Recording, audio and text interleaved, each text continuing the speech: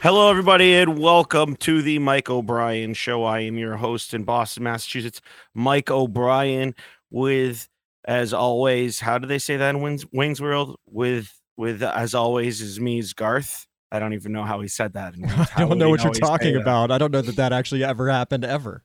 Yes, it did.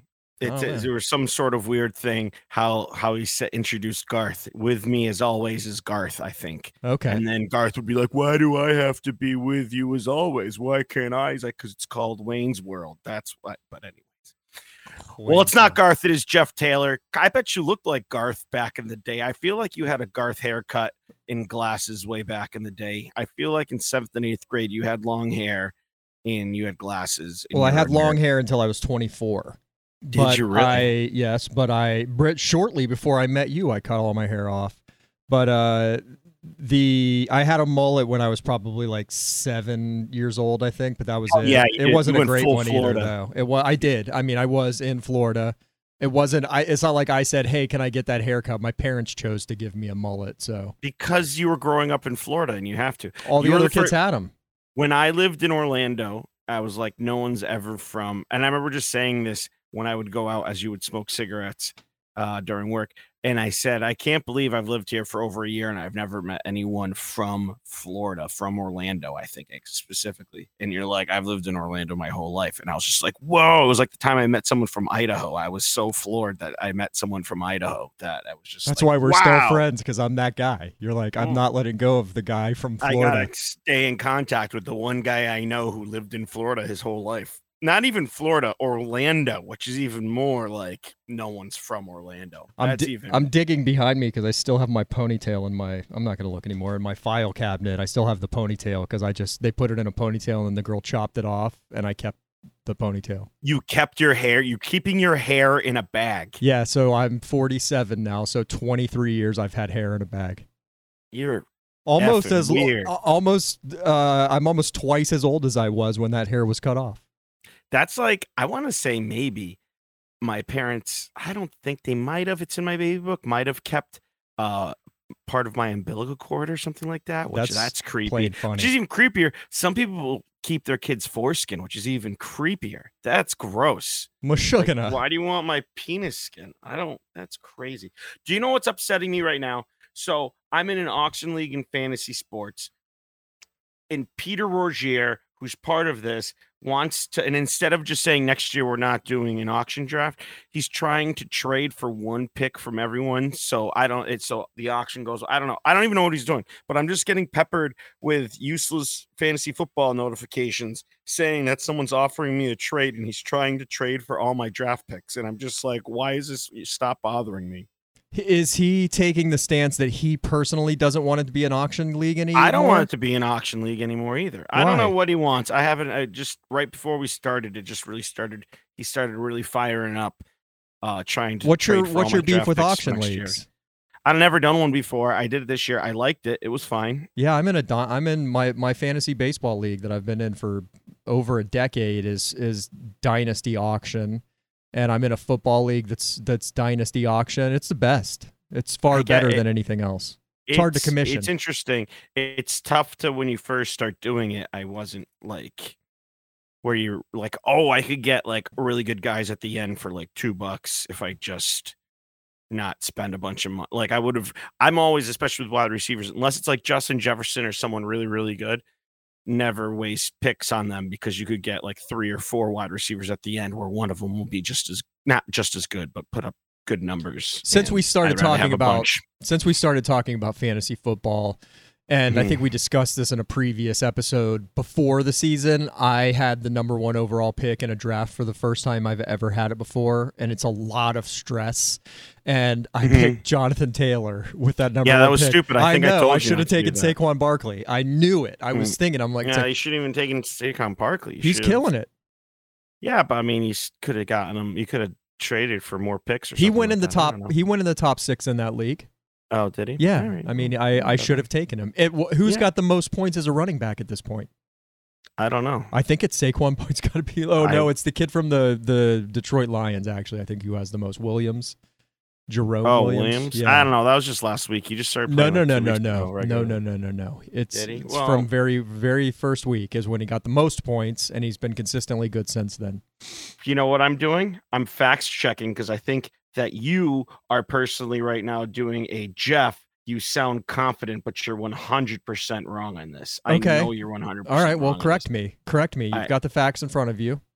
I think I'll vamp while you look. players, I'll Here we vamp while go. you look. running back, Yep. Which running back has the most status, points? all available. Yep. All available. Stats, nope, Yep.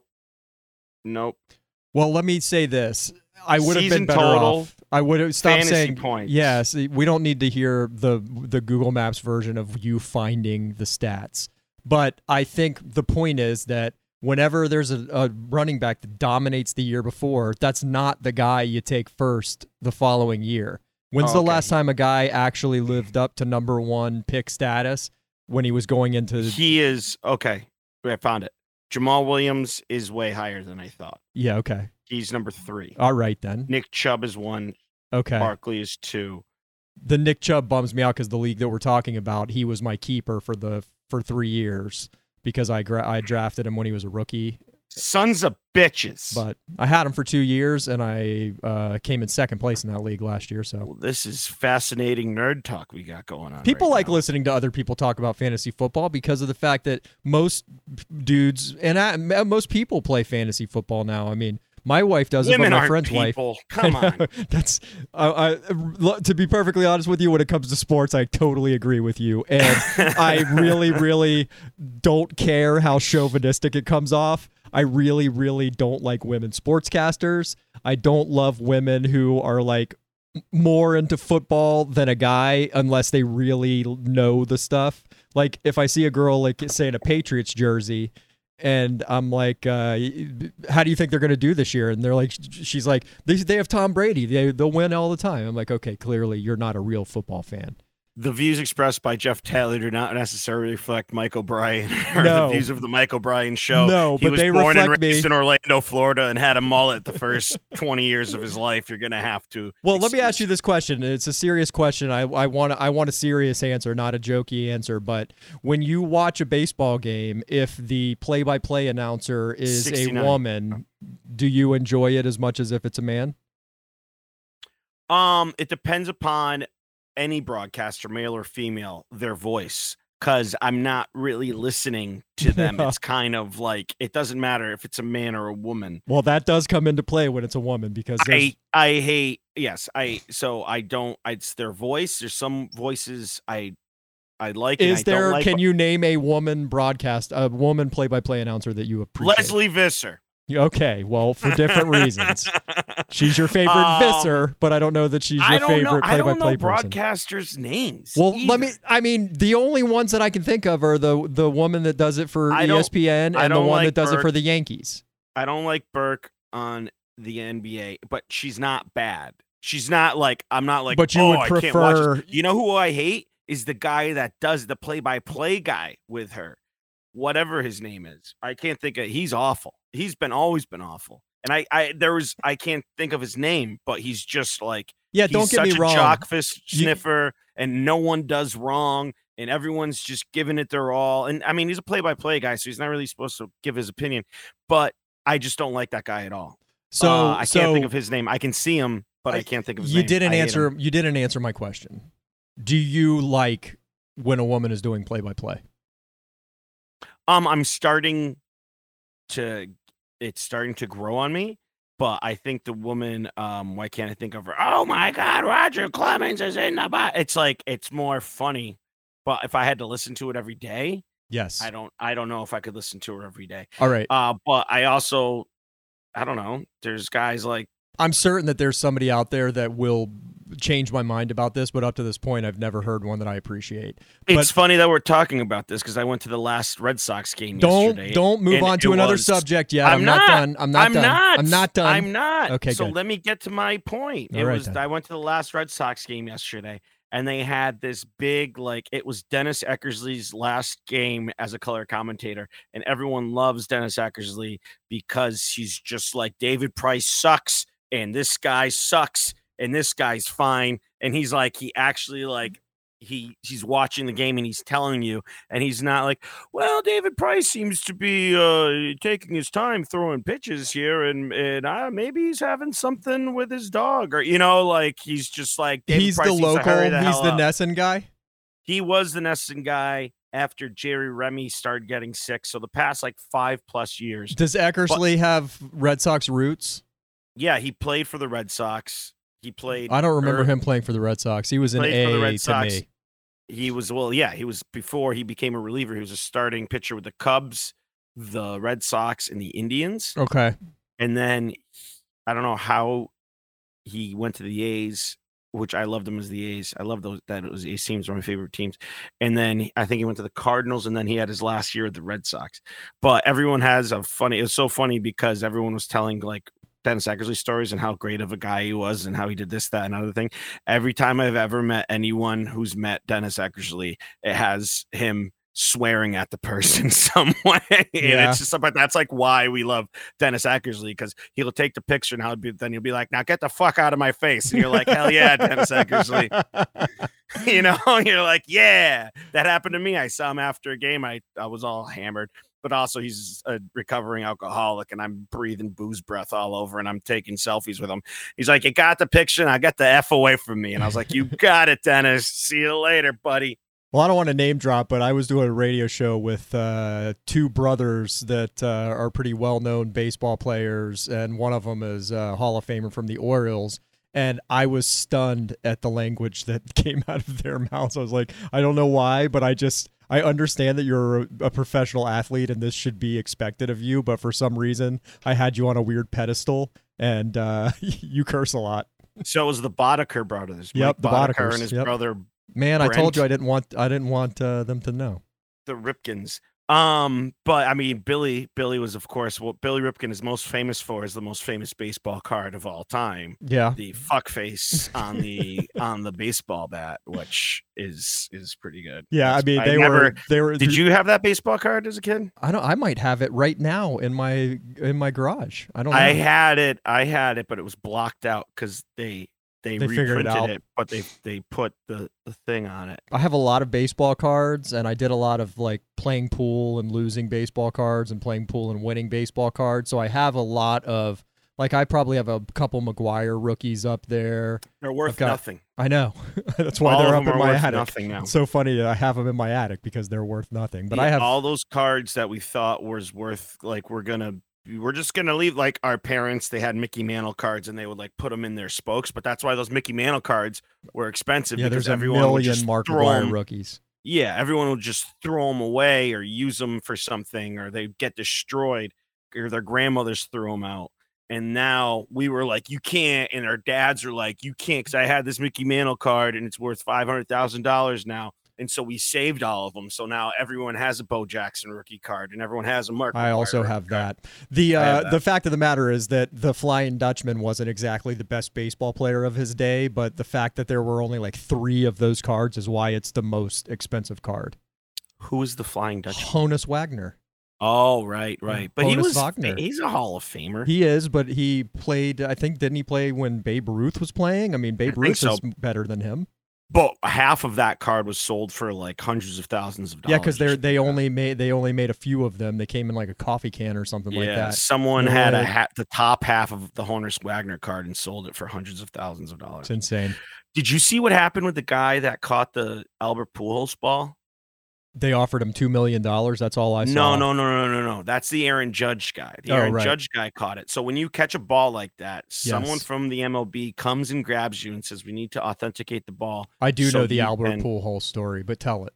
And so this guy catches the Albert Pujols 703 ball, which could be sold for millions of dollars for some reason. I still don't understand why anyone would want that ball for millions of I don't, whatever. So anyways, he has to authenticate it, but that guy just went full like, don't tell me what to do with my money and and he stormed out of the stadium, said no one's touching this ball. And the second he walked out of the stadium, it was useless because they have to authenticate it. They have to authenticate it. And once you leave the stadium, you can't get it authenticated because you could just bring back another ball to be like, this is. Yep. this is the ball, and he could just keep the ball and sell that ball and whatever. So now it's like the best he can do is like give it to Albert Pujols, and Albert Pujols may give him tickets next year or something. He's got 3 balls that are worth nothing now. Yeah, hey, 2 of them. I mean, who knows? Maybe the guy only has 1, maybe has none. I don't know. It was Lance Armstrong, and man, he did not want to give that ball up. And he got out of there fast. He like reached into his backpack, whipped out a bike, and was out of there.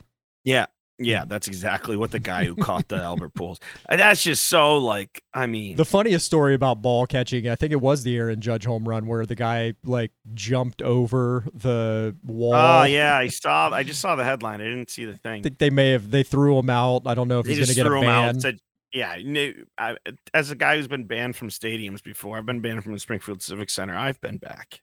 Yeah. It's hard to hold up those bans. Yeah, how could what happens is if you end up getting kicked out again, then you can get charged with trespassing. That's the thing. Like you can go back. It's a crime.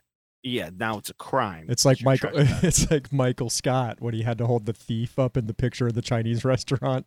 Never watched The Office. Oh, bummer. All right, yeah, moving on. Seen The Office. Moving on. Yeah. Well, like I said yesterday, I went to the last ever Red Sox game of the 2022 season. It was drizzling, but it was at 4:00. And since it was raining at the duck tours I work at, my boss called me up at like 10:30 and was just like, do you not want to work today? I'm like, of course I don't want to work today. Why would I want to work today? So I got the day off around 4:00. My lady friend and I, she works at the Prudential Center, which is a 10-15 minute walk from Fenway. So I went and waited for her, but then she was going to be late. So I said, screw it. I'm just going in. And there was like 15,000 people at this game. It was drizzling and the Red Sox won. And I had my last $10 Bud Lights at Fenway Park. And it was a wonderful experience. I love going. I don't even care about the actual game. I think it just love an excuse to drink outside. That's my favorite aspect of I just love going to sporting events. I love drinking with people. I love overhearing people's conversations of acting like they know what's going on in a game when they don't, or if they're just being way too nerdy and they start talking about weird stats that you've never heard of. But it reminded me of my favorite going to a baseball game story of all time, which was in 2005. My roommate and I, Chris Rainville, went to the last game of the year. Same thing. It was drizzling. No one was there. It was the year after they won the World Series, but they didn't make the World Series in 2005. And I'm sitting front row right behind the ball girl. And they're sitting on this stool, which was it was just a green piece of wood, and they put a pad over it, and it had staples on it. And then there's 4 pieces of rebar, and that was like this stool, but it was all in like green monster green. Yeah, they're not made to look good. They're made to last. Not really. They're just pieces that probably would have fallen apart. It wasn't like you could buy it. Like someone handmade this. It wasn't like a national produced stool. It was someone just said, throw some stuff on together and whatever. So the game ends. It's raining. There's like no security. It was one of those like, and the players, like, you know how they all do the handshake line. I think the Red Sox won. Everyone, like, no one even did the handshake line. They just like were like, let's get out of here. Like 1, 2, 3 Cancun, and they left, and everyone's getting out of there. And I was all hammered. And I said to Chris, I'm like, I'm taking the ball girl's stool when we're going to sit here for a little bit and we're going to wait for the stadium to clear out. And then I'm going to take the stool and we're going to go back home. And he was just like, hell yeah, we're totally doing that. And I was like, so we wait because you're waiting for the exits to clear out. So you're not standing in the line. So at this point, you're lurking.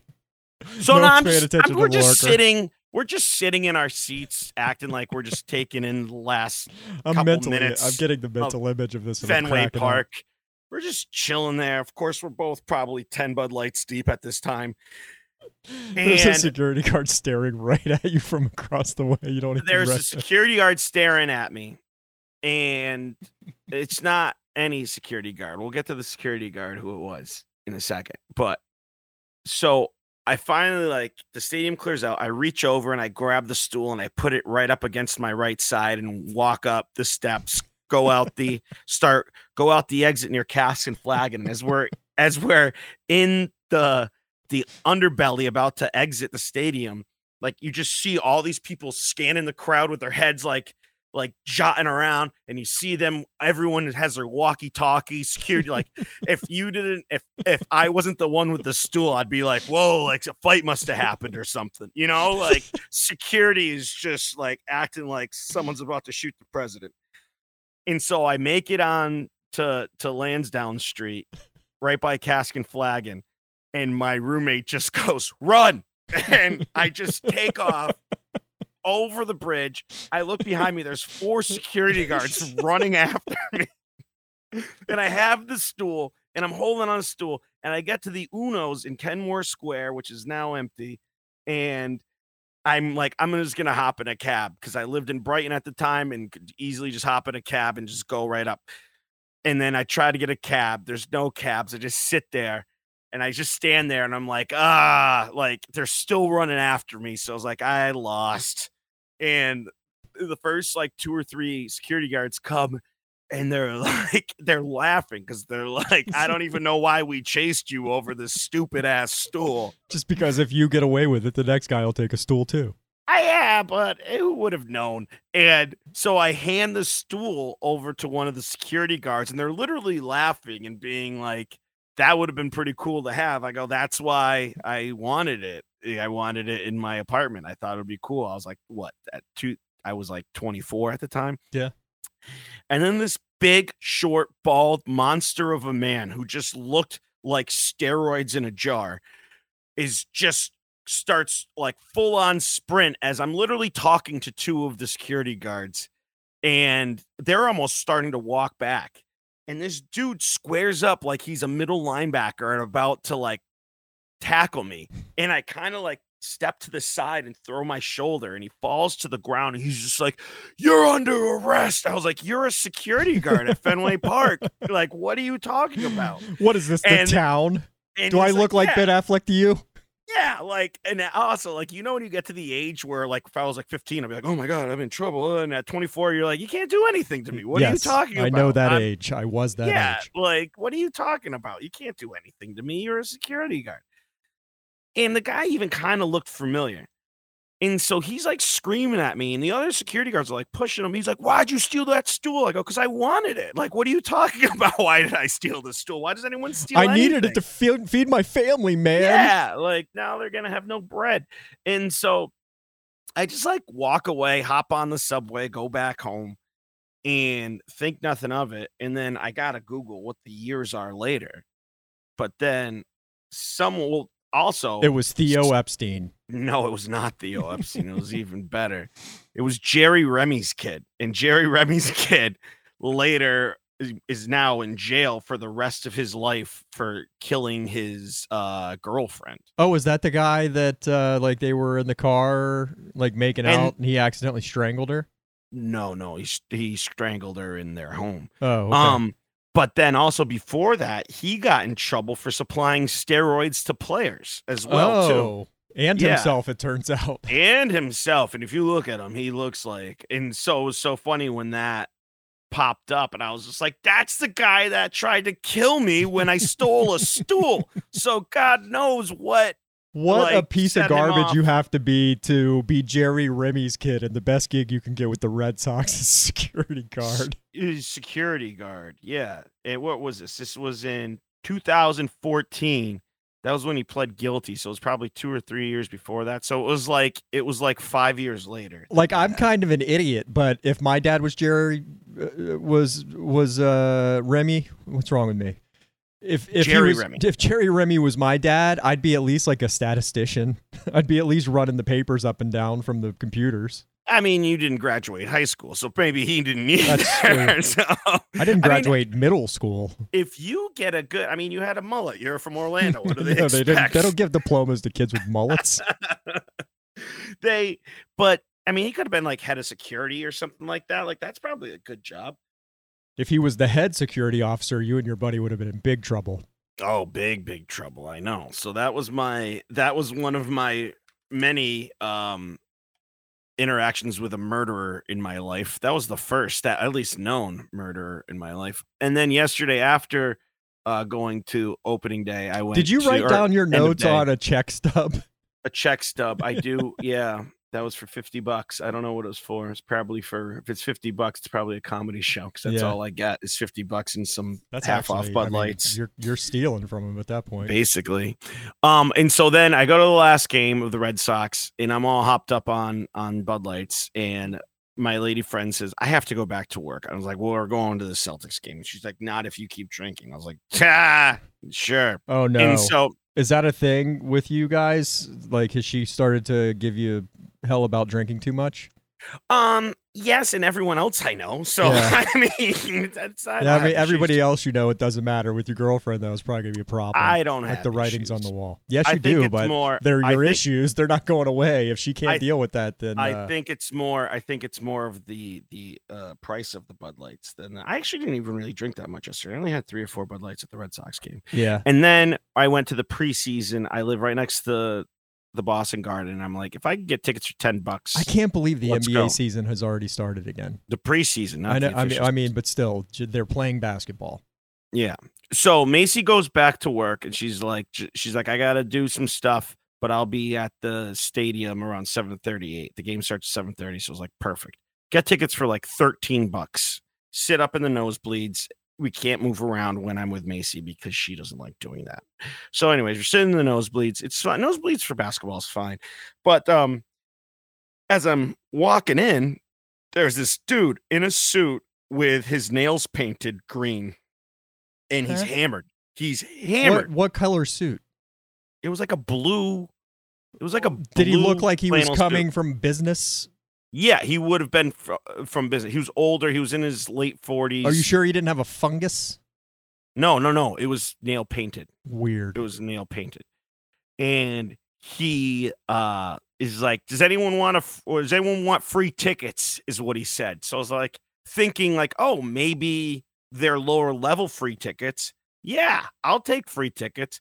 And he's like, all right, you got to come in with me though. And I was just like, oh, okay. So I go in with him, and he's like, I only have 1 ticket. And I was like, well, my girlfriend's already in there. I'm going to be sitting with my girlfriend. And he's just like, all right, well, yeah, just get you in for free, whatever. And then he walks me in the stadium, and then I'm just like, I have to buy this guy a beer now. Yeah. Because he's hovering around. But I already bought the $13 ticket for me. I thought there were better seats. The seat was in the exact same spot on the other end of we were in the top corner. So he got a $15 beer for a $13 ticket. No, I bought my $13. No, I'm bought my saying he $13 got you in for free, and you bought him a $15 beer. So he Yes. made $2 on the deal. Yeah. But then I ended up paying double for the ticket that I already paid $13 for. Like, I already bought tickets. No, to I go to understand the game. math here. What I'm saying, I'm taking you out of the equation. Never go in with a dude that says, do you want a free ticket? Follow me in. That usually ends in some form of action. I should have said, let me see where the tickets are first. Yeah, Because but I'll be anyway, like, I already have I've tickets, taken you so out of the they're- equation. From his perspective, he bought a $15 ticket. He was telling me it was 50. He said he bought $50 worth of tickets, and he was buying, and he was hammered. He was hammered drunk. So he didn't even need the beer. No, but I mean, we all need more beer, but never have enough. But yeah. So I ended up spending what, $28 when I could have just spent $13. Right. on the ticket.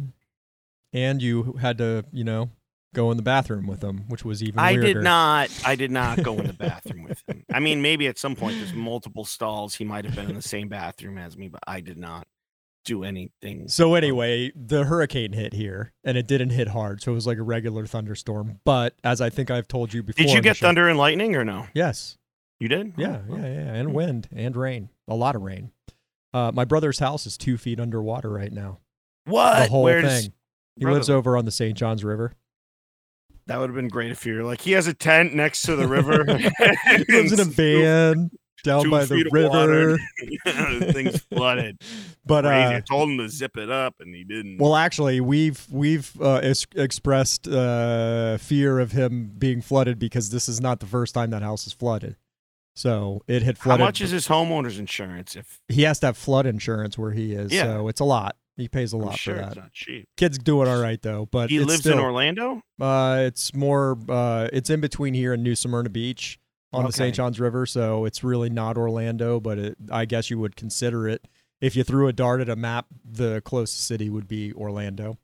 But anyway, who cares about him? I had to put all of my stuff away in my backyard because my wife was on me about it. And I'm like, this storm, everything's going to be fine. And everything was fine. It was fine. But when it was all in, I decided that I was going to pressure wash my back porch, which is pavers.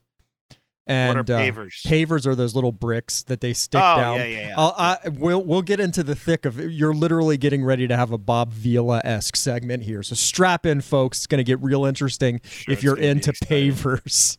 But anyway, pavers are like little bricks that they put out there, and they're it's not permanent. But anyway, so I decided I was going to pressure wash all of that because it hadn't been pressure washed since I moved in here. So I start pressure washing it, and there's no grout in pavers, I find out. So what looks to be grout is actually just gunk and mud. So I'm pressure washing, and mud is just spewing. I was covered in mud by the time. And by the way, when you're pressure washing mud, you never finish because it just moves the mud around. But I found out that I needed to get sand to put in between. I went to the hardware store and said, I want to grout my pavers. And the guy's like, you don't grout pavers, you put sand in between them. And I was like, but if I pressure wash them again, the sand will be all gone. He's like, yes, you put more sand in after you pressure wash. I think it's ridiculous. I don't understand the theory that went into not grouting pavers. I considered just getting some cement and grouting them anyway, but I was afraid there's a reason why they don't do that.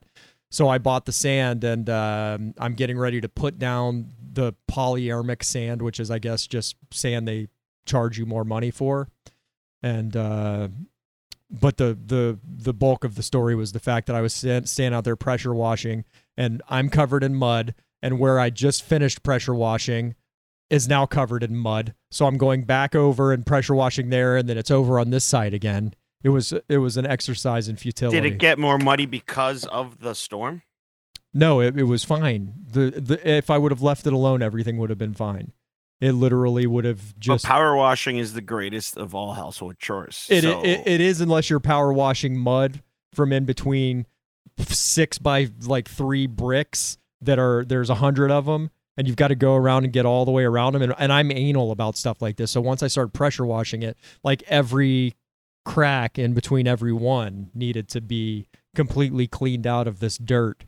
And now that I'm putting the sand in, I should have just left the dirt, right? I guess. I mean, I don't know. There was some algae on some of them. I mean, there was a reason why I was cleaning it. It looked dirty. And it doesn't look dirty anymore. I've never been a homeowner, but if you told me to power wash something, I'd be like, hell yeah, I'm power washing. Well, come on over, buddy. I got to do my sidewalk like once a month. When I worked at the jail, they would power wash the showers. The prisoners would power wash the showers. They would power wash the prisoners. And there was just one guy who was just like the hardest worker. They're called runners, and they were like in the units. They were like the unit worker. They'd feed everyone. They'd clean up the thing, and they were. Does this get you time off your sentence? No, it gets you time out of your cell, so you're able to make phone calls and not have people yelling all around you, and you're able to watch whatever you want on TV and all this stuff. All right, and so they have these power washers, and usually once every twice a week they come in and power wash the showers, just because the showers are disgusting. Because every walk of life goes into these showers, and once this guy was just like. He just was a hard worker, and he was just like, I'm going to power wash the stairs, which the stairs would get like hard crusted dirt in the corners and stuff. And I was just like, yeah, man, sure. And so I just go over, I'm like watching TV. I'm not really paying attention to him, which is like the number one thing I guess I'm supposed to be doing in jail. Yeah, that's watching your only job. Especially when they can't, especially when they're given a power washer. He power washes the bars out and it escapes. Yeah. And so you're supposed to do your rounds every half hour. And to make sure everyone's alive. And so after about a half an hour, I'm just hearing them power washing. I'm just thinking they're doing the thing. And I look over, and there is just a foot of water underneath the stairs. There was nowhere for the water to escape. Because there's nowhere for the water to escape. So then they had to get squeegees, and it was just one of those Did he end up getting My shamed boss for was that? like, "Did you not?" Not everyone, just because then people couldn't come out because the water was everywhere. So then they couldn't come out for rec, or at least like for a half an hour late because we had to make sure all the water was Yeah, God dry. forbid the prisoners get their prison outfits wet. I know, right? Well, he didn't want to slip and fall and then sue the state of Massachusetts. But it was just one of those, like, every boss came in like, so you just let him power wash the stairs and you didn't watch it. I was just like, yes, okay, yes, I didn't watch while he was It's power not very washing this fun kid. to watch. And I It's was more like, it's less a spectator sport, more just like a go out there and do. It's like I was like, but the stairs do look spectacular. I will tell you that, because my boss would always complain about the stairs being gross, and I'm like, stairs aren't gross anymore though. That there is a foot of water all over this place now. did half the paint come off with the dirt? No, surprisingly, the paint, it wasn't that powerful of a power washer. I will say that. It It's was an electrical one. Yeah, it was. You just Because the plug it guy in. would have been in 2 feet of water dead of carbon monoxide poisoning. Yeah, that too. Floating Yeah. in the water. That too. Yeah. That'll do it. Which is ironically how he killed 3 people, and that's why he was in jail. I don't know who the guy was. I don't even remember the guy, but yeah, so that's jail fun stories. Yeah. We all have our stories, Jeff. We all have our stories. We do. I'm glad that my only story of the hurricane, other than my brother's house being underwater, but who's taken numbers, is the fact that I had to pressure wash my back porch. Pressure washing's a lot of fun, though. And my neighbors. Have I talked about my neighbor's bananas? No, that sounds amazing, though. So my next door neighbor has a banana tree, and the house sold probably 3 years ago. And when the new neighbors moved in, one of my constant irritations is that this banana tree is like right up against the fence. So it grows half in my yard. And a banana tree has these long green leaves where it would take up a large portion of my yard. And it bothered me that their tree was in my yard. So when the new neighbors moved in, I said, hey, listen, the bananas that grow into my backyard, those are mine. And the guy was like, oh, yeah, fine, cool. So anyway, when the hurricane came through, banana tree, I guess, isn't that stable. Like 3 bunches of bananas blew onto my side. They were like over the fence. So I went over there with my chainsaw and sawed off all of the branches that had the bananas on them. And I put 3 bunches of bananas on my kitchen counter. My wife's furious. That you hacked up their banana tree? No, my wife's furious that there are 3 bunches of bananas sitting on her counter. She's like, that's taking up my entire counter. We're never going to eat all of those bananas. And I was like, they were on my side of the yard, some baby. Banana bread. She bakes. She did say she was going to make some banana bread. Once when I was in college, my great aunt and uncle, Ken and Connie, God rest their souls, wonderful human beings. They lived in Sarasota and they had an orange tree. And I remember I was like, when I was 12, I was fascinated that they had an orange tree and thought it was the coolest thing. And so when I went to college, they just randomly sent me, and they didn't tell me, and they sent me a box of oranges my freshman year at Keene State College in New Hampshire. And I would get every Mike O'Brien at Keene State's mail but my own. So I got all these magazines and bills and everything. And I'd be like, I don't have any of this, is none of my stuff. And so finally I got a call from my dad and was like, hey, did you ever get those oranges from Ken and Connie? And it was like a week of school left. And I was like, no, I never got any oranges from Ken and Connie. So I go to the post office and they're like, oh, are you Mike O'Brien from Carl Hall 207, whatever? And I'm like, yeah. And they're like, this box has been sitting here for for like 4 months. They're really ripe. And it's leaking. It's leaking now. And I was just like, oh, it's oranges. I'm not Mike O'Brien. Is your name Mike O'Brien? Oranges. No, mine's Clarence. But I was like, I'm like, they're from my 80-year-old aunt and uncle, so maybe they gave me money. And so I opened it up and it was just like, it was like a moss carpet of green and white, just fuzz all over these That's oranges. what happens when oranges go bad. And then I'm just like, oh, I gotta just see if there's like a card or something in here. And there was no, it was just like, it was 40 oranges. It was all the oranges from the tree. This huge box. You put a hole in the box. It had you to put an orange in the box. Yeah.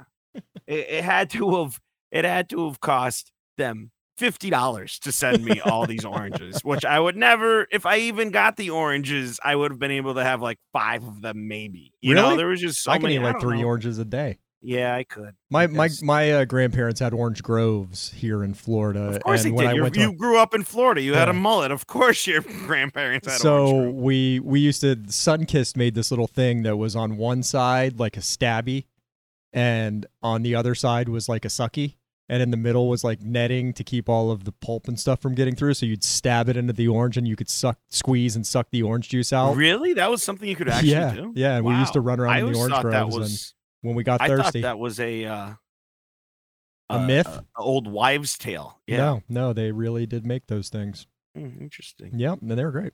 Well, we learned a lot about Jeff and growing up in Orlando, Florida, and me. You barely scratched the surface, bro. I know, no crap. Actually, I almost don't want to go down that. And then all these hookers were just dead on the side of the road. All right. My name is Jeff Lean Wernos.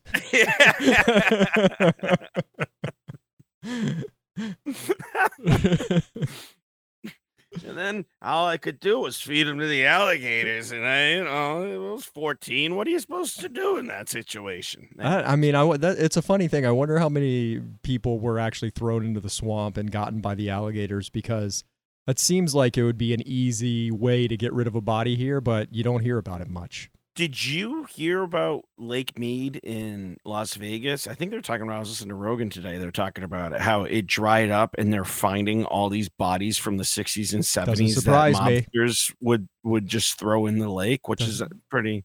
They should have looked. They should have looked. I mean, come on, guy. It's a lot of work. I'm sure those guys had it coming anyways, you know? If you ended up at the bottom of a lake in Las Vegas, you did something, you know? I mean, you didn't just end up there by accident. So, yeah, anyways, we got a lot. We covered a lot today. We have a lot more to talk about. We're going to have my great friend, Matt Breen, a.k.a. Matt Kona, on the Boston comedy scene. We went over, we will go over, we haven't talked to him yet, but we will go over I guess our pursuit of being on The Amazing Race, even though we were pursued to be on The Amazing Race, and also go over some news topics. So we have a lot to talk about. I can't wait. It's gonna be exciting. It's gonna be exciting and riveting, almost like power washing cement blocks outside of That didn't go over that story's funnier than I told it. I'm sorry, guys. It happens, but we did learn a lot about home improvement, which I like.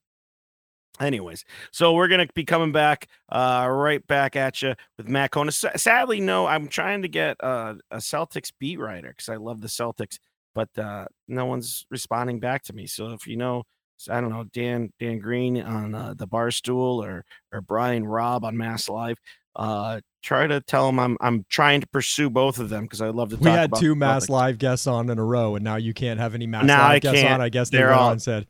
They're idiots. Don't talk to them. Yes. I don't know what happened. I don't know what happened, but now the Mass Live orange tree has gone barren, I guess. Yeah. Actually, you've been banned from Mass Live. Your picture. I've been fired from Mass Live before already. It says you're holding up a piece of paper that says moron on it. It's a picture on their wall. Sounds about right. All right. Well, we're going to be coming back with Matt Kona. Thank you so much for listening, and we'll be right back. And we are back. Thank you for waiting all that time. I think a grand total of 4 seconds between segments there. Of course, there's time for many sponsors in between segments. If you want to sponsor the next segment, the news, especially when we have the man, the myth, the legend, Mr. Matt Kona, if that's your real name, with us right now. Matt Kona, how are you today? I'm doing good. Thanks for having me on the Mike O'Brien show. Yes, it's a wonderful show, especially since it's my name. I think it's a wonderful show. Matt Kona, or Matt Breen, is as they would say in the is government name. Matt Breen. One of my favorite stories is how you came up with the name Matt Kona. Matt Kona and I go back to my first ever open mic at the Banshee in Dorchester. Dave Kennedy ran it, and Matt saw me and thought I was the most hilarious person he's ever seen and wanted to ride my coattails. So he told me about all the other open mics available in Boston, how I should continue doing open mics, and he's been my friend ever since. About 12 years ago, 13 years ago, something like that.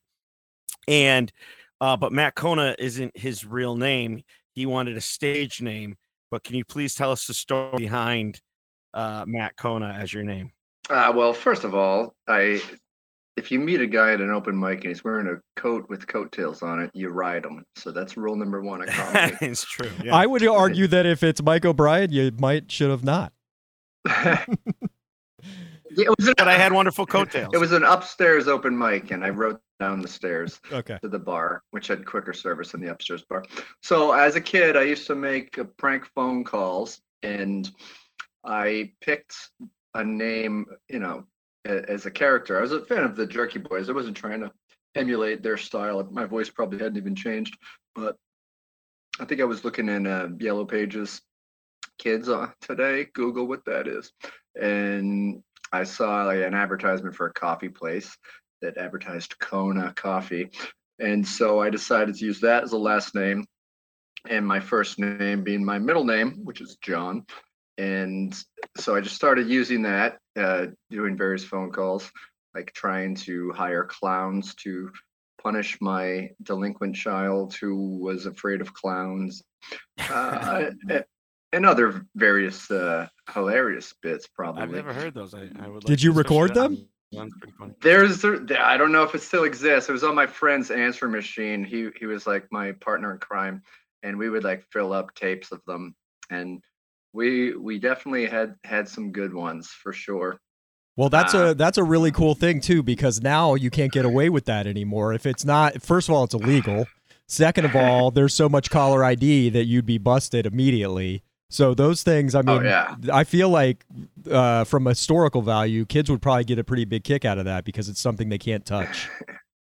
We definitely got busted a couple times. I think if this was like after we'd been doing it for a while, it was like the advent of star 69. You call back and because we would do it if his mom was home in the other room and all that.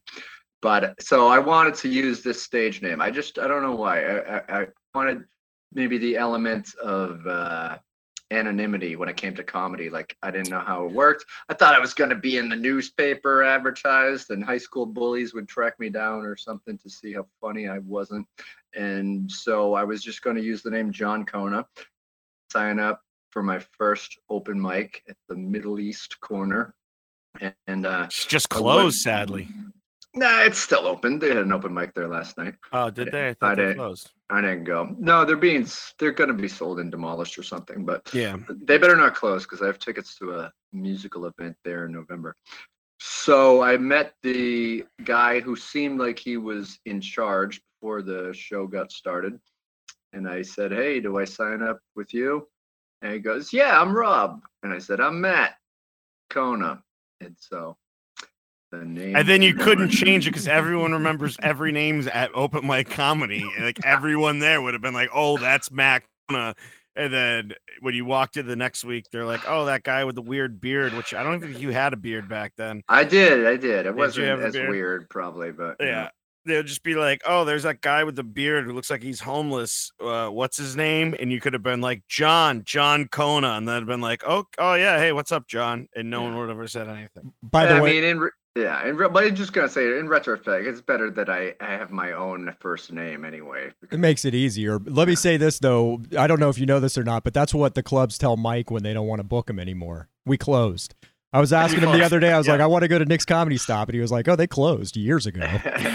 The only place I ever perform anymore, Nick's Comedy Stop, and JJ's Tavern, November 12th or 11th or 13th. I think the 12th. Just show up there throughout November looking for you. I'll just keep showing up, and just keep showing up. My friend owns the bar. That's why I'm headlining. So yeah, you should definitely. Is that the one in Northampton? That's the one in Northampton. Did you ever do a show down there with us? No, I think you promised me to bring me one time, and you do like an annual show there or something. But I stopped. I used to book it, and it was really good. And then one day I did it, and I promised.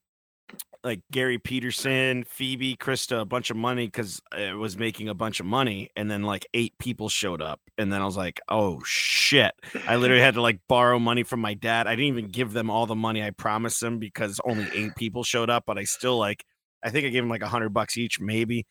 And then I was like, oh, I'm never taking responsibility for a show ever again, because he was like 75 people were showing up all the time, and then I just stopped after that. I never did it. And now another guy, Tim Lovett, who does a great job, but I just don't want to take responsibility with promising people money and then just, I mean, I see it at Nick's sometimes. Like there's usually about 50 people there, but sometimes you show up and sometimes there's 120 and you're like, where'd all these people come from? And then other times you show up and there's 7 people there and you're like, what the F? What? How did this happen? But that's the thing. Being financially responsible for a comedy show is a fool's errand. No, yes, absolutely. Well, one way to get more people at the shows is obviously becoming famous. And my friend, or just putting "Welcome Home, Bill Burr" on the marquee. For a month and a half, like they did at Nick's. Bill Burr did a show. We talked about it before he did Fenway, and but on the marquee out front, they said "Welcome Home, Bill Burr," and then left it up for a month and a half, and like everyone would show up asking if Bill Burr was playing there tonight, and they'd be like, "I don't know. Sometimes he shows up, sometimes he doesn't," and of course, he never showed up again. But they finally took it down like a week ago, but it was up for easily a month and a half. But yes, other than saying that Bill Burr will be there, another way for having people come to your shows is becoming famous. And Matt and I were on the path of becoming famous earlier this year. We're so close, yet so far. Matt, start. How did this story start with our path to superstardom? We were nearly reality contestant celebrities. Famous. I would have had a big booty Instagram page and everything if I hit this. Mike and I are both tour guides, as the avid listener knows, and I set up a Instagram account just for the tour guide. Just I don't know why, to become a famous tour guide, and we got a DM out of the blue saying that someone was a casting director for The Amazing Race, a show that I watched. I never really watched regularly before, but I did binge watch it during the pandemic. I watched a bunch of seasons, and I never saw any of. I've never seen it. It's a fun show, and I like a scavenger hunt, mostly in theory. I've never really been involved in too many scavenger hunts. And I like traveling. I've been to Europe a couple times. I'm sorry to interject, but between our job as a tour guide, have you ever had the bachelorette parties come up to you and be like, our scavenger hunt says we have to take a picture with a tour guide or in front of a duck boat or da da da da da, and then you're like, please go away. But no, I don't say please go away. I take the picture. I try to help them with the next thing, and I wish that I was. It was never like a bachelorette party. I feel like it's usually like a team building work thing. Yeah. But I would love to be in part of those, but it's kind of sad to be like, can I join you? I'll help you win. But I'm dressed in pajamas and you all have suits on, and so it would be kind of weird. Although sometimes on The Amazing Race, a team will get like a local vagrant in France to run around and like translate and help them do all the stuff, which is something that had we been cast, I would have definitely tried to employ. I would have done that, given some guy $50 and be like, no, that's the beauty of it. You don't have to give him $50. If you could get a guy in a suit for $50, if you're going for the vagrant, you go low, buddy. Yeah, and you just go with television fame. That's the carrot on a stick. Yeah. So exposure. That's the hey, you do this, you get exposure. That's how they get you in stand-up comedy for the first 5 years. So he asked me if I would wanted to submit, and he asked if I had some people in mind. And one thing here. I'm sorry there, Matt. Also, when you say, how did he find you? Because that's a good question. He said that someone sent him a video, or like they sent like a recommendation. So this person never told me that they were. It must have been someone who took a tour, because they gave them. And I'm guessing it's someone who either took a tour and Venmo'd me a tip, because every time somebody sends me a tip on Venmo, I just copy and paste the same, hey, thanks for doing that. Also, I have an Instagram profile if you want to check it out. Oh, really? Here you go. Yeah. Matt's smarter than you, Mike. Yeah, I should do I that. do a lot of Control and V. You should real check. You heartfelt. should check my Instagram profile, where I'm drunk at Red Sox games. It's an amazing Instagram profile. But I one could be thing- more active with mine for sure, by the way. But yeah. What is your Instagram profile there, Matt Kona, for everyone listening? It's the same as my Venmo. MMA, BDT, Max Martial Arts, Boston Duck Tours. There you go. Yeah, Yeah. so check out his Venmo page as well too. Yeah, see look at my transactions. Yeah. Are you a mixed martial artist, Matt? Oh, geez. I'm a fan of A mixed fan martial of arts. it. I've taken a couple of classes, but it's the only sport that I consistently watch, and then I can name many of the rosters. Although there's hundreds of people on the UFC roster, but I do try to watch it every week. Whereas with baseball and football, I watch when I can. I mean, typically with football, I'm working on Sundays, so I can't tune in. But I always look at the scoreboards. I'm always looking at the scoreboards and reading recaps. Well, it's interesting because this evening, right before I got on here with you guys, my son's best friend, who my son's almost 30 at this point, so they're not kids anymore, but he accidentally text messaged me, "Hey, what jiu-jitsu school does Jason teach at?" And this is a kid I haven't spoken to in 10 years. So I knew it was a wrong number, and I responded, "They prefer Krav Maga." Nice. Oh man.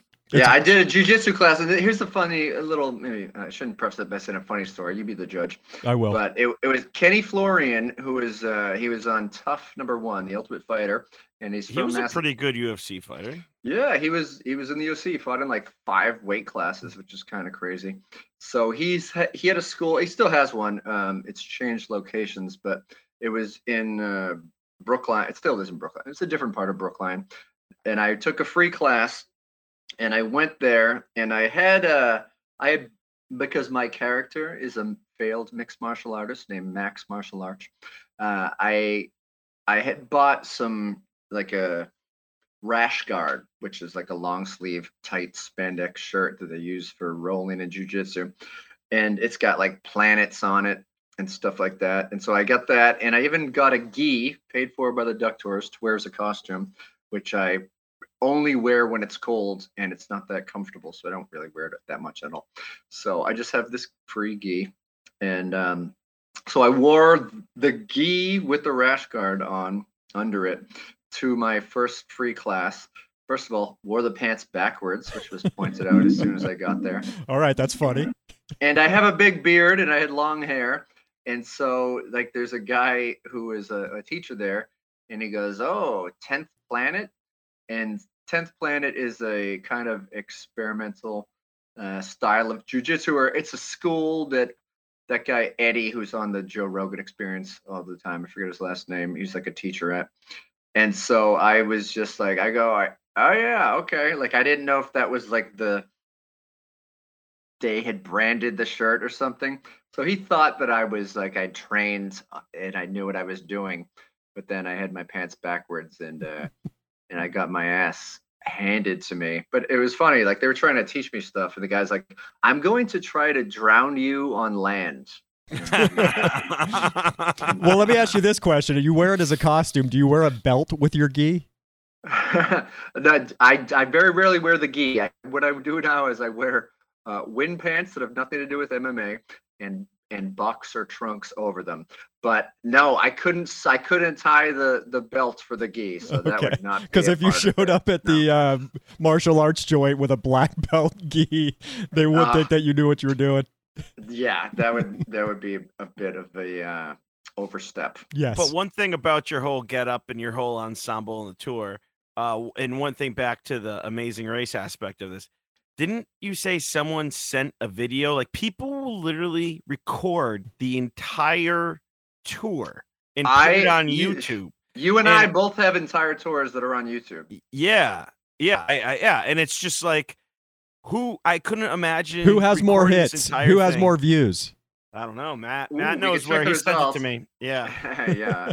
I don't have the links handy because they don't have our names in them, so I'd have to But search Boston Duck Tours. and I'll do even so when I much notice scrolling. people are recording this. It's one thing if you're recording like, oh, look at that, whatever. There's the old State House, but then when you're seeing people are just like literally just like pointing a camera, a cell phone at you the entire time. I'm like, are you gonna rewatch this? And You everyone just said that on your video, which Did I watched. really? Yeah. I You're can't like, believe you "Sir, watched you- my entire thing. I don't think I did the entire thing, but I did watch a good chunk. Far enough Yeah, to catch but- that bit.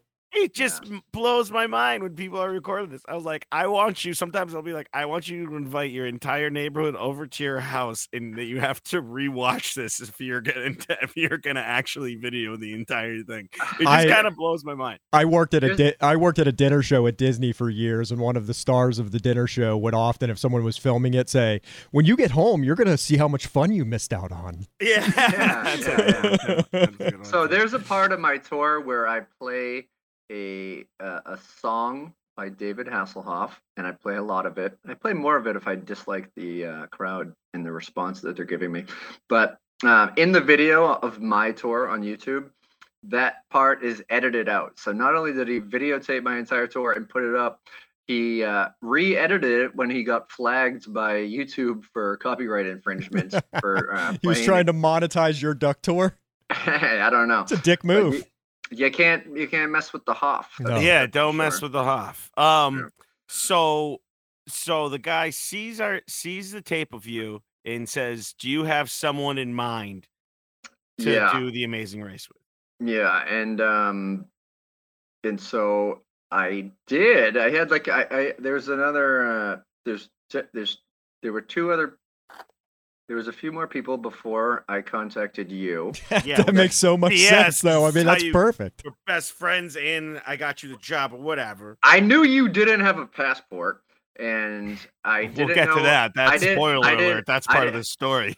I didn't know how fast this turnaround was going to be, and I knew that like the only other person that it's funny, like there's a bunch of people that I work with that I get along with that I think are cool, but I've never hung out with outside of work.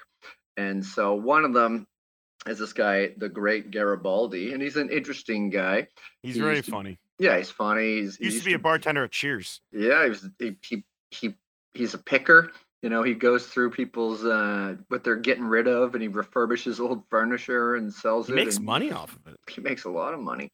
Yeah. And I know he watches Survivor, and this guy also works as like a casting agent. He does like all the big three reality shows on CBS, which is Amazing Race, Survivor, and Big Brother. So he's got like a hand in all that. So I asked him first, and then I asked this Ted. other guy. Yeah, well, I mentioned it to Ted. Ted, My roommate. Ted, you know, but the thing is that I knew that Ted didn't want to do anything involving fun. So so I had but the guy he told me, like, because we talked on the phone that night after I did my due diligence and found out that he wasn't like a fake scammer guy. I don't know. So you talked to the casting agent on the phone. So that was like your first. So he DM'd you, and then you talked on the phone. So you've had two interactions with him at this point. Correct. He gave me his number, and we talked for a while. But he told me that he's like I want duck tour guys. That would be cool, but they have to have like a connection, a friendship. It can't just be two people that work together. And of all the people that work at the duck tours, I've known Ted a little bit longer, but I thought you would be a better choice anyhow, because I feel like we have we would have a good chemistry back and forth. I'm hilarious. You also forgot that. That is very funny too, but I feel like he wouldn't smile at all. Matt, for the entirety. The Amazing Race is the perfect show for Mike O'Brien. It really is. I think so, yeah. He is at his funniest when he's out on the street hanging out. Yeah, and running around and trying to drive a standard. And aggravated. When I'm aggravated and I just had a meltdown on my. Are you allowed to lady drink friend. beers when you're on The Amazing Race, or do they frown I'd upon figure that? out. I think that, I've seen people do it. It's the one I watch Big Brother and Survivor. Hindrance, perhaps. Yeah, I watch Big Brother and Survivor pretty religiously, but are you guys still going to try and do this, or is this over at this point? It's a never going to happen thing. Yeah, I would love to be on. Our thing is that first of all, some people apply for Amazing Race many times. Yes, a lot of people before do. they get it. Yep. So, but we didn't even apply. This is the thing that upsets me. Yeah, They came to us. We recorded.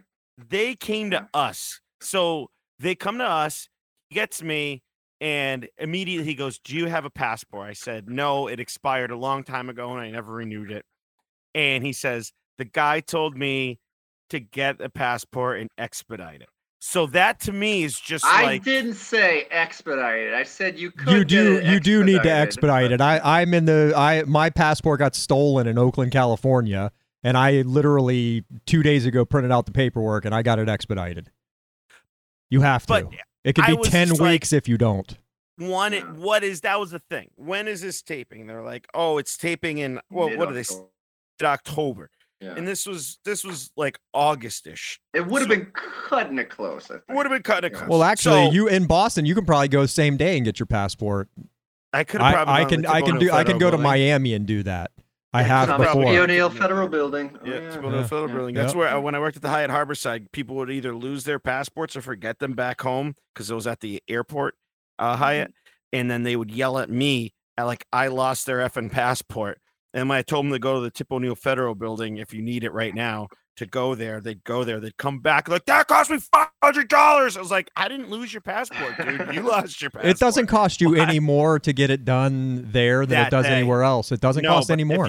If you need it that day, it doesn't cost any more. It's the expedited fee. I did it. People would react. I did it. All right. You want to know? You want me to tell you that? You want me to tell you that story? So we'll take a little bit of a trail off, and then we'll come back. I showed up at the airport to fly to Toronto for the NBA Finals, Toronto and Golden State, and there was a scratch across the date on my passport, like it had been scratched. I used my passport some, and they wouldn't let me get on the plane. And I was going for work. They wouldn't let me go past the gate there. So I had to call the people that were hiring me for the event and tell them that I couldn't get on. My passport was messed up. And I said, "But I can drive to Miami, and tomorrow morning I can have a passport and be ready to rock and roll." So I drove down to Miami. I left at 3 a.m. I got down there at around 6:30 in the morning. There was a line around the building. I got into the line around the building, and I left there at 6 o'clock at night. I was there for 12 straight hours, and I still had a 3.5 hour. It cost me the same amount of money as it costs to have it expedited in the mail. It cost me no more. Oh, really? Yeah. Huh. So I speak from experience would come back here. To me and flip out on how expensive it was, but that was also 10 years ago, so I don't know. But that passport that I got in Miami got stolen from me in California. I have passport problems, I guess. Maybe I should, get the card next time. But so anyway, I go to the post office, apply for the passport, and I'm thinking like, how much does this cost me? Like $125, and they're like, "Oh, to expedite it, it's $50 extra." And I was like, "Okay, $175, whatever." And then you just see them adding up. It was like over $250, and I was just like, "What the hell is this?" Hey, listen though, it sounds so crazy to me that you're saying, "Man, I was gonna have to pay $250 to be able to be on a reality TV show." Yeah. Matt, I would have had my passport. I would have had my passport if you would. I still paid it. I got the passport. I got the. It's sitting. You want me to pay it for you? It's sitting right next to me right now. So because this guy called us, we didn't like go to. I'll send him an invoice. Anything out? Yeah, he probably could. He probably would pay. So it. I go and I'm like, "All right, I got the passport, Matt. I'm getting the passport. It's going to be within a month. I'm getting the passport." So then we have a Skype interview, and Matt comes to my lady friend's place to do the Skype interview and to pee in the shower because her toilet was broken because landlord, she wouldn't tell the landlord that her toilet was broken. So then Matt had to pee in the shower. It's just, oh God, that was. I pee in the shower every time I'm in it. I pee in the shower every time, all the time too. But yes, Jeff pees in the shower as well. Anyways, so just continue on your last episode about landlord and shower. Landlord shower stuff. Yeah, exactly. We talk about look his at that. We lady got a friend's regular landlord on every show. I think we do. And so then we're doing the Skype interview, and I purposely like do my hair like I'm about to do a third grade picture day, and I like pick out my best golf shirt, and I did not do well on this guy. I kind of froze up. I was like afraid of. You sounded like you were on a job interview. I sounded like I was on a job interview. I was just like, yes, absolutely. I will give 110%. And why do you want to do this? Because I love this job. Like, whatever, I was just like, I was so bad on it. And Matt, how do you think you did in that Skype interview? I think it is a job interview. Yeah, I think I was fine. I didn't really like change it. I tried to kind of throw you a bone or two, or like try to kind of make it a little bit more fun. Tried to drag him across the finish line, is what you're saying? I tried, yeah, exactly, to an Amazing Race style, to the checkpoint. And I was trying to get you to yes and me, and you were just like, no, but that would be fine if we were to be Let me tell you for what, your show. I have been trying to get him to yes and me my entire life. He will not do it. But one thing that I thought I did well on, they were like, what do you think will Matt would be bad at with the thing? And I said running. The guy can't even walk. He can't even sit in his car. Matt has a very bad back. And I saw one episode, and I just saw how much they were running. And I was just like, the funniest thing would be us running and me just screaming at Matt about him just like not running. Yeah, you wait until the cameras start rolling before you bring that up, dude. But I think that's you want to lead off by saying why we wouldn't be able to do this well. But I think that's one of the funniest things on the show is that's the number one thing that the teams argue about is how one is running and one is not, or then the other one gets tired and the other one's just like, oh, so now you're tired, and then like they throw back and forth. Did they get another Duck Tour couple? So they haven't announced who is cast. So you didn't get beat out by Rex Ryan and one of his Jets fan buddies? No, that was the cycle before. Yeah, that was the funny thing too. Is when I told some friends that I was doing this and that I was going through this process. I jinxed it. I said I was going through the process because I went through the process for Beach Exam. I've signed paperwork to be on shows before and never got on the shows before, and then it came out that it was Rex Ryan, of all people, the foot fetish dude, and his buddy was a corrections officer. And I'm like, oh, you just got served by Rex Ryan and another jail guard being on shows before you. But so he just, so then that wasn't going to be our cast. That was already, it was whatever the cast that they just announced this week that they just casted people. And so then he says, hey, after this Skype interview, that we couldn't. First of all, we're screwing up the Skype. Wait, like it wasn't working. One more. Yeah. Oh my God. Don't even get me like we started. couldn't hear him. I feel like we isn't in the equation here, bud. I feel like where were you, Mike, Jeff? Where were you, Jeff? Next time, just say I'm him.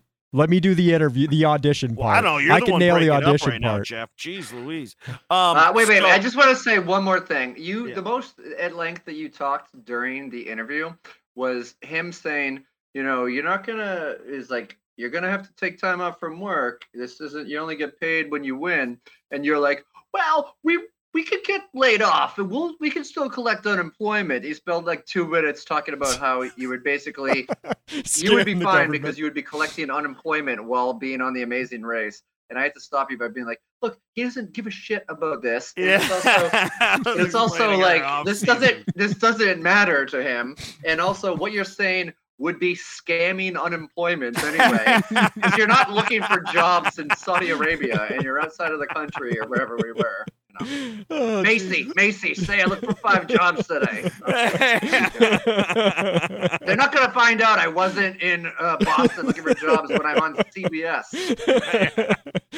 No one watches it. It'll be fine.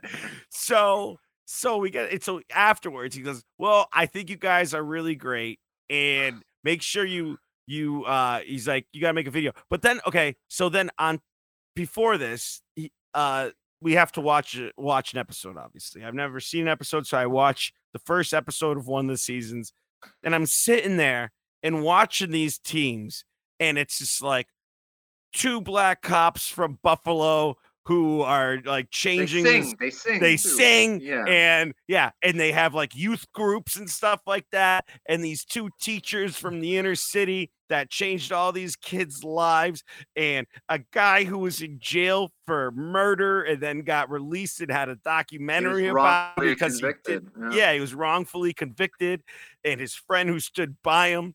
And I'm just like, Matt, you think that they're just gonna pick two middle-aged white guy tour guides from Boston? Yes, I think they are. If you don't blow the interview, bro. Yeah. I mean, really, you treat it like this is like an everyday occurrence. You have one shot.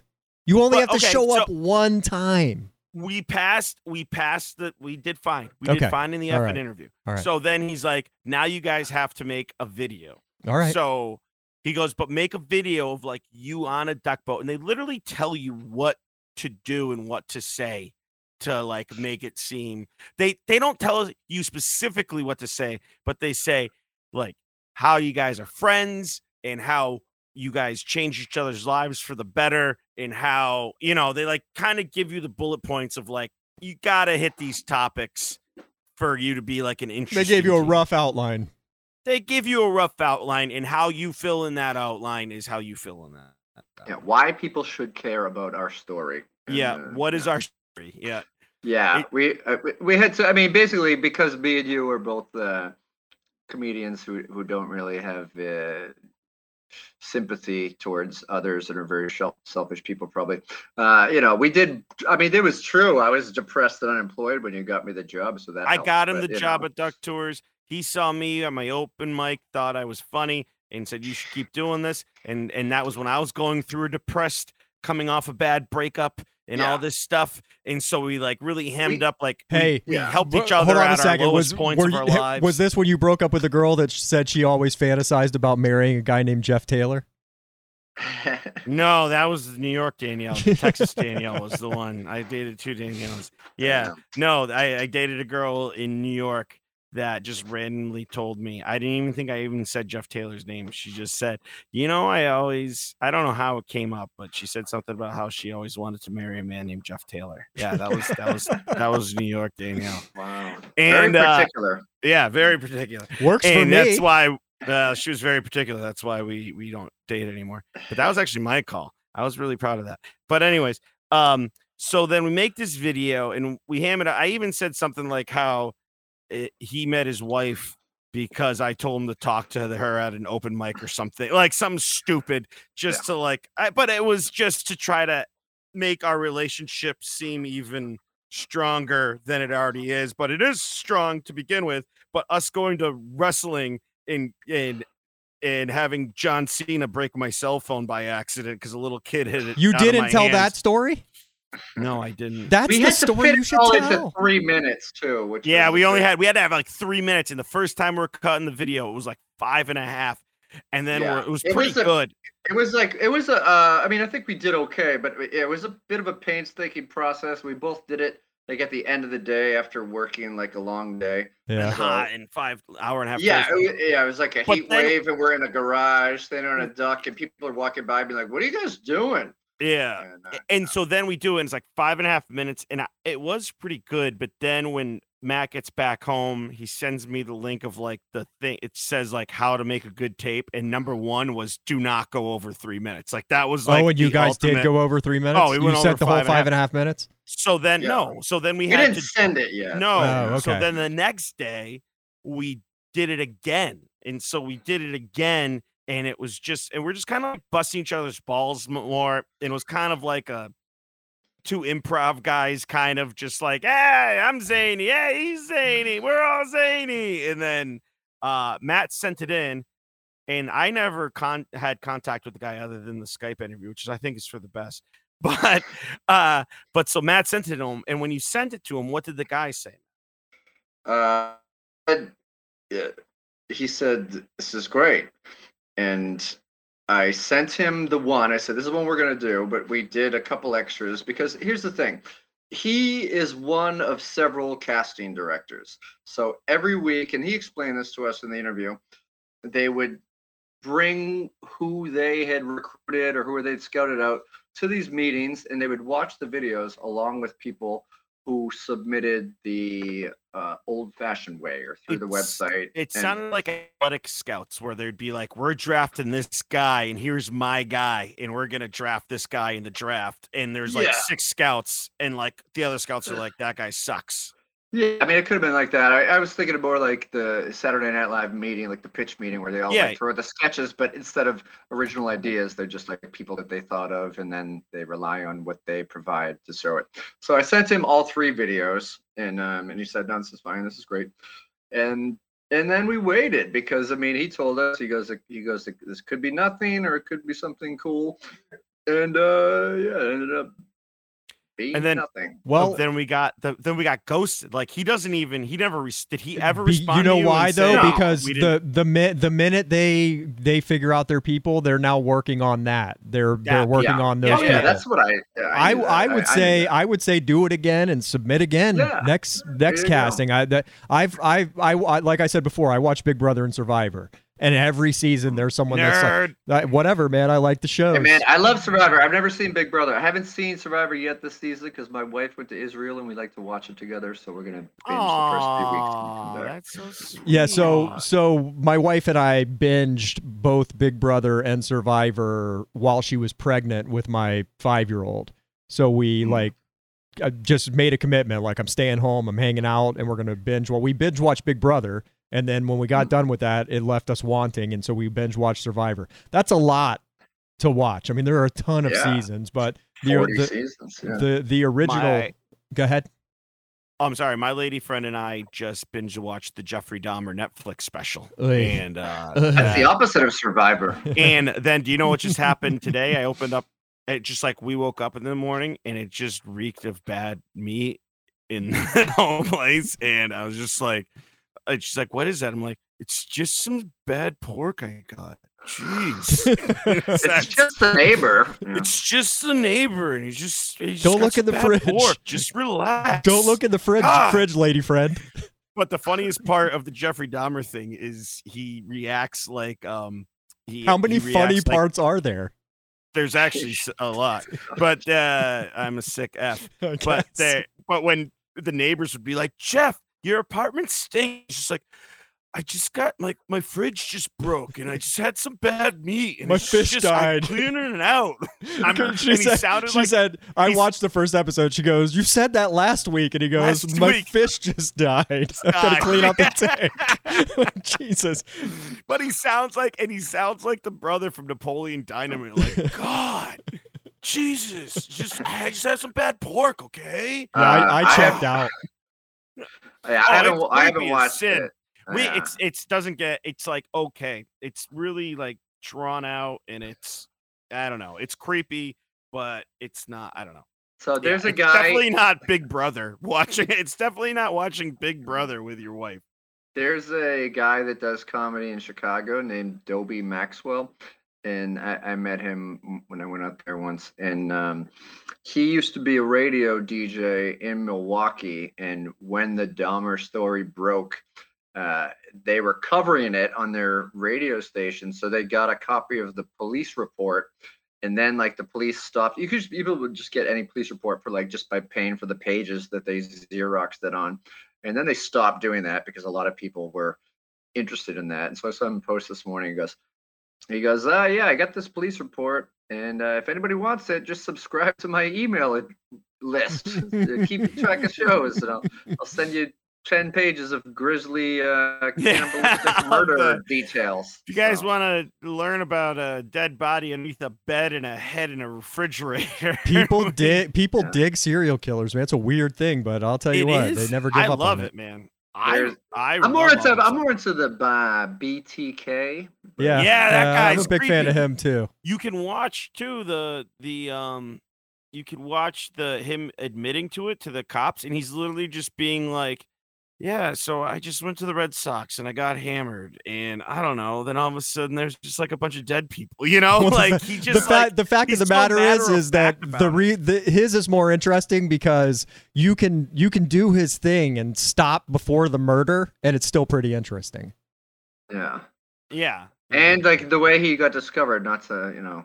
Spoiler alert, 40 years ago.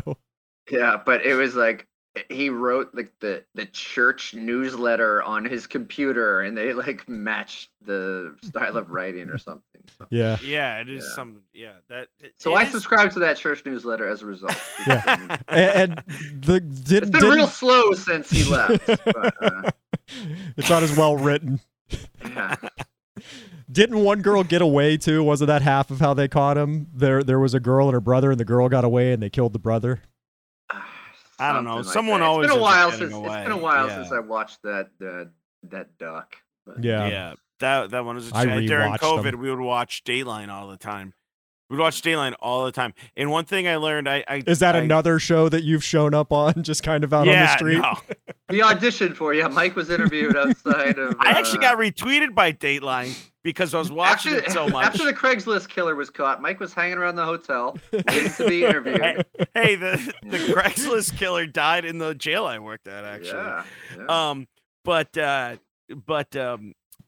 I said we're watching Dateline, and it was something about how a girlfriend or wife killed the husband or boyfriend over something stupid, and she ended up like hiding the body.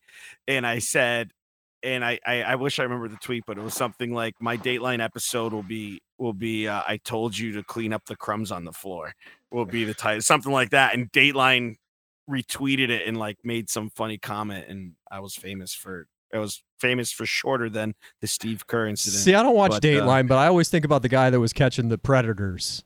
And then that guy got messed up, Chris Hansen. Then he got caught doing something. No, he was part of the Me Too crowd. So what? Yeah, it's questionable. But one thing I've learned about Dateline is if you ever hire a hitman, that it has to be over $25,000, really over $15,000, because if it's under that, they're all have Dateline episodes, and the hitman is just like, yeah, Jeff Taylor paid me $7,000 to kill his wife. Hey, listen, and then they screw up. I fix my own plumbing. I mow my own lawn. I'll kill my own wife. All right, I'm not Sean backs his own floor. Yeah, absolutely.